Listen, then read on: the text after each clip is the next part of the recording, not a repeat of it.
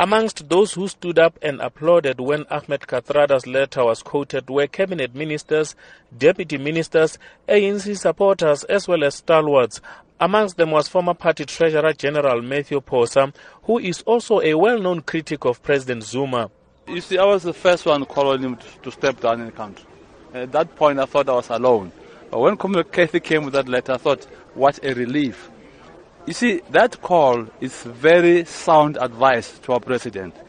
The type of advice which, if he loves the ANC in the country, he must listen to and step down. There's no other alternative. If he steps down, he'll create a lot of fresh air in the ANC. There will be new debates and we can decide who leads us.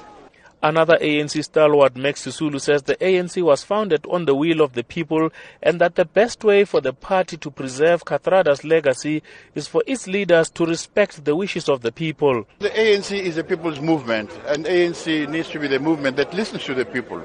If the people say step down, then listen to the people. That's what we were taught when we grew up. We were born in the ANC, grew up in the ANC. And we've got the highest regard for the movement because it represents the best in society, or should represent the best in society.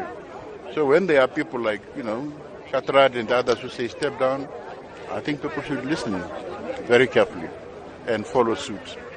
The SACP's second Deputy Secretary Solima Paila also agrees. We have always said that the leadership of a society must embody that society. That's a feeling that must be carried out. Otherwise, when we reach a stage where what we say doesn't resonate with the people, we cease to be their leaders. And I think that message, it's an important message of raising from Comrade Kathy. And we have raised partly a sentimental opinion close to that.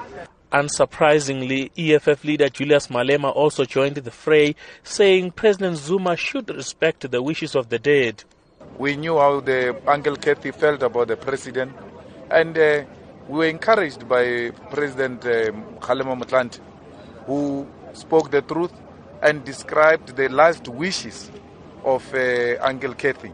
And in African tradition, the wishes of the dead must be respected.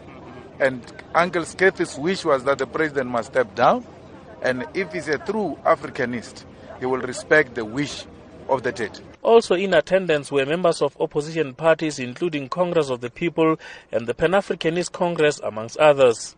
The funeral will now be followed by a memorial, which the president will also not attend. Details are still to be finalized by the presidency. I'm Amos Paro in Johannesburg.